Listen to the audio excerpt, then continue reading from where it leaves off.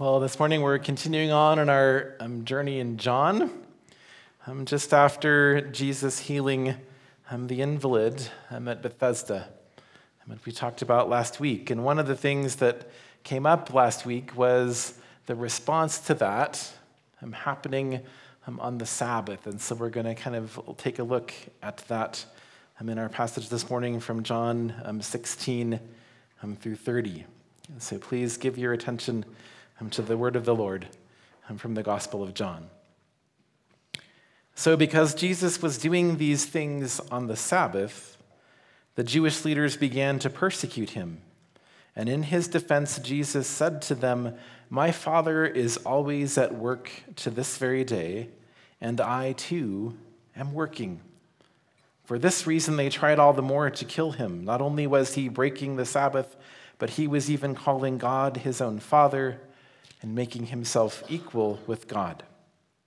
And Jesus gave them this answer, "Very truly I tell you, the Son can do nothing by himself. He can only do what he sees his Father doing, because whatever the Father does, the Son also does. For the Father loves the Son and shows him all he does.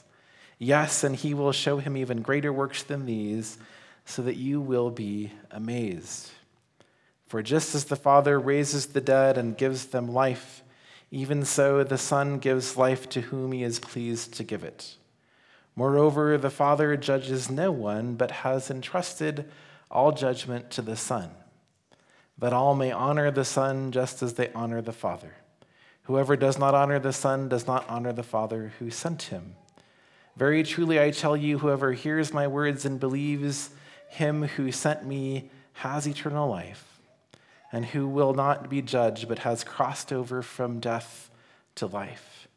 And very truly I tell you, a time is coming and has now come, when the dead will hear the voice of the Son and God, the Son of God, and those who hear will live. For as the Father has life in himself, so he has granted the Son also to have life in himself.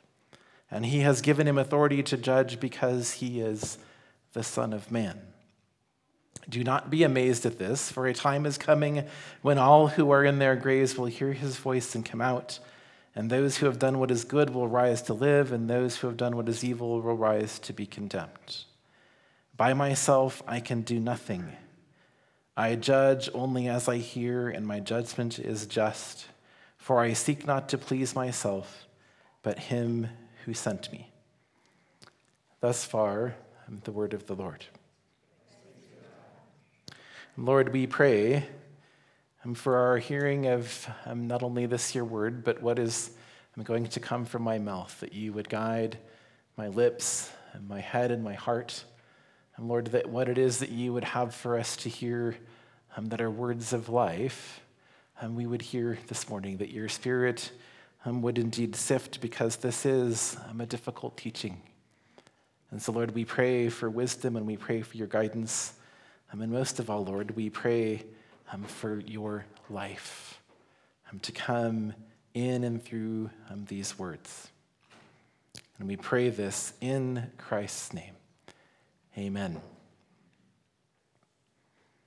Well, as we unpack what God may want to say to us through this passage this morning, I want you to kind of hold two pictures side by side as we start talking about this passage.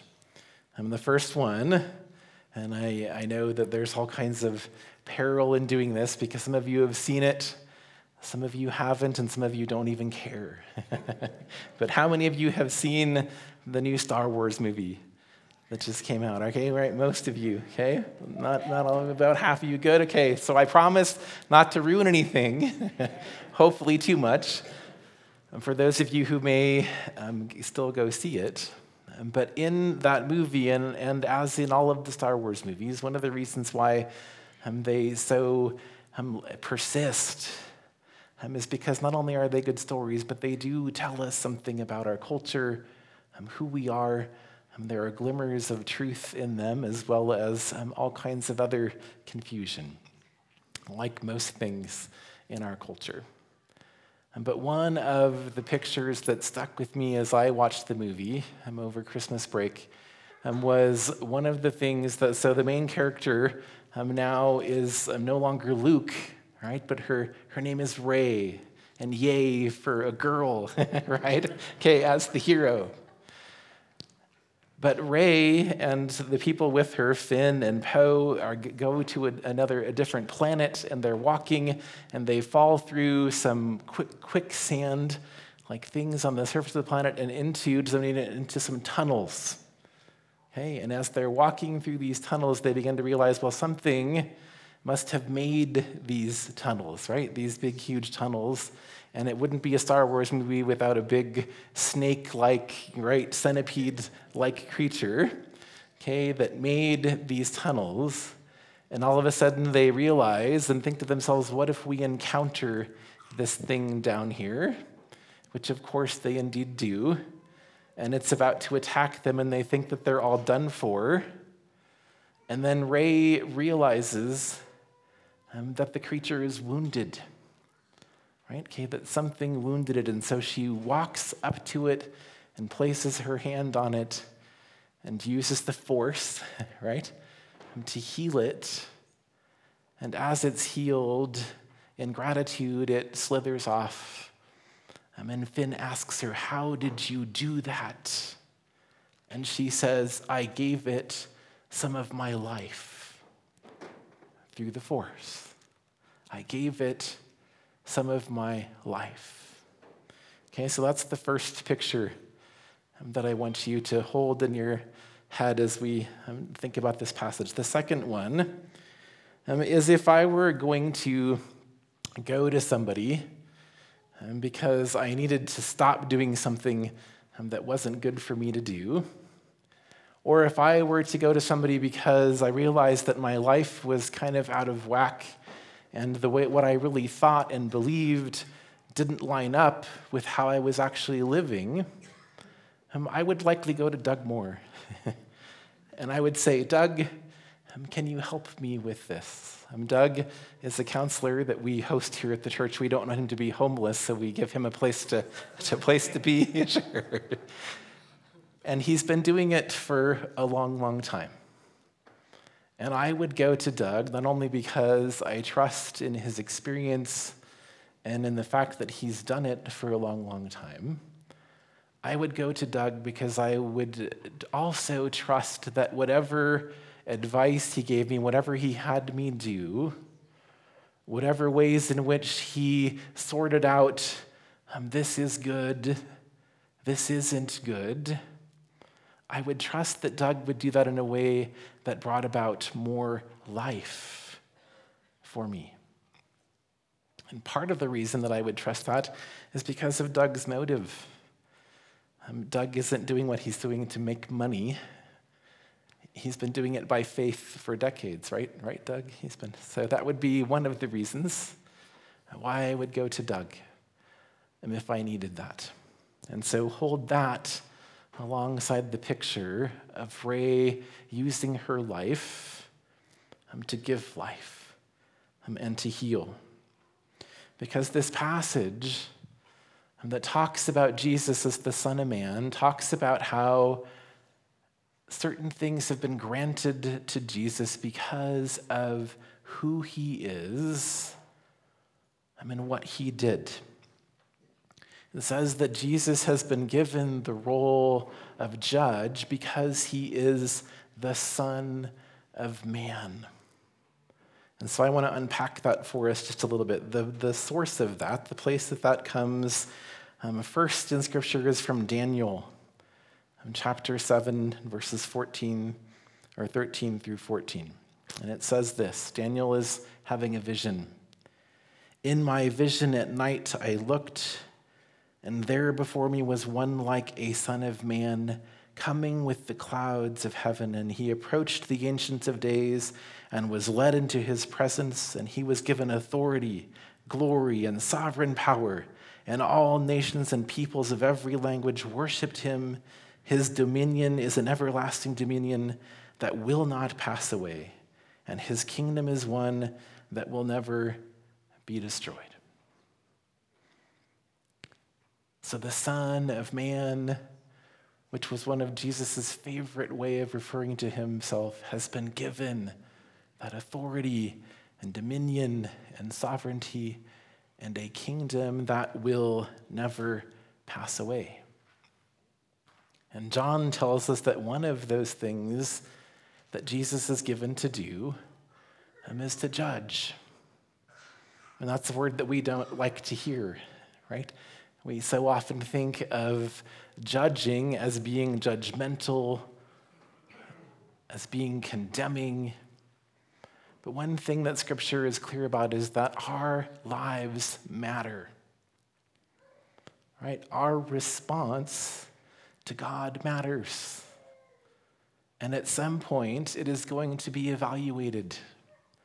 And I don't know exactly what all that looks like and how it will all wash out. Anybody who tells you that they do knows way more than I do. But one thing that I can tell you, just like I would go to Doug, is that I would not want to entrust my life, my eternal destiny, to anyone other than Jesus. Amen. Because not only is he the Son of Man, meaning that he was given these things to do, but he was the Son of Man, which also means that he lived life and experienced everything that it means to be human. Look at the Gospels and look at how Jesus lived and responded to people when they came to him. All you have to do is read all those encounters with people like the woman at the well. And I would not want to go to anybody else and to say, tell me, how did I do? I would not want to entrust my eternal destiny to anyone other than Jesus, because I know that he will be fair and just and right, and not only that, but that what he does will lead to life. It will lead to life, because we look at this passage and we get stuck on the judge part. But even more remarkable in this passage than that is what we're told, that just as the Father had life in himself, so he granted it to Jesus to have life in himself. And where life comes from, what its origins are just as much a mystery. The more we try to trace them back and to find out, the more we deal with that whole chicken and egg thing, right? What came first? How did this all come about? But again, one of the things that I know, and that I know that John is trying to get us to see in this passage, is that life takes life. Life somehow comes from life. And that's true both in little things and in big things. And so one of the reasons that I also, without hesitation and completely and wholly, give myself to Jesus is because he was willing to give his life so that I might have life as well. And so I can wholeheartedly do that, and also trust other people to that. And when people ask me hard questions, what about so-and-so? What about this person? What about that? A lot of times all I can say is there was no one else that I would rather have be sorting all of that out than Jesus. Because of who he is and what he did and what he continues to do. But even more remarkable than that is that John goes on to tell us, and also other places in Scripture, is that not only was Jesus given life, but through the Spirit and through Jesus' life and death and resurrection and ascension, we too have that life within us. We have been granted that life when we respond in belief And one of the things that we need to realize that our lives matter for is that we need to pass that life on as well. In other words, one of the questions we need to ask ourselves is my life, what I'm doing and how I'm living, bringing life to others? Is it bringing fullness and wholeness and completeness and joy and peace and all of those things into the lives of those around me? And hopefully more and more as I grow in faith. And so may we know that God has given Jesus in himself the very source of life. And may we be filled with that life, and then may that life spill out from us just as it does from God into sustaining all that is. Because when we do, we will be indeed the church, the presence of Christ's life in the world. So may it be so. Amen.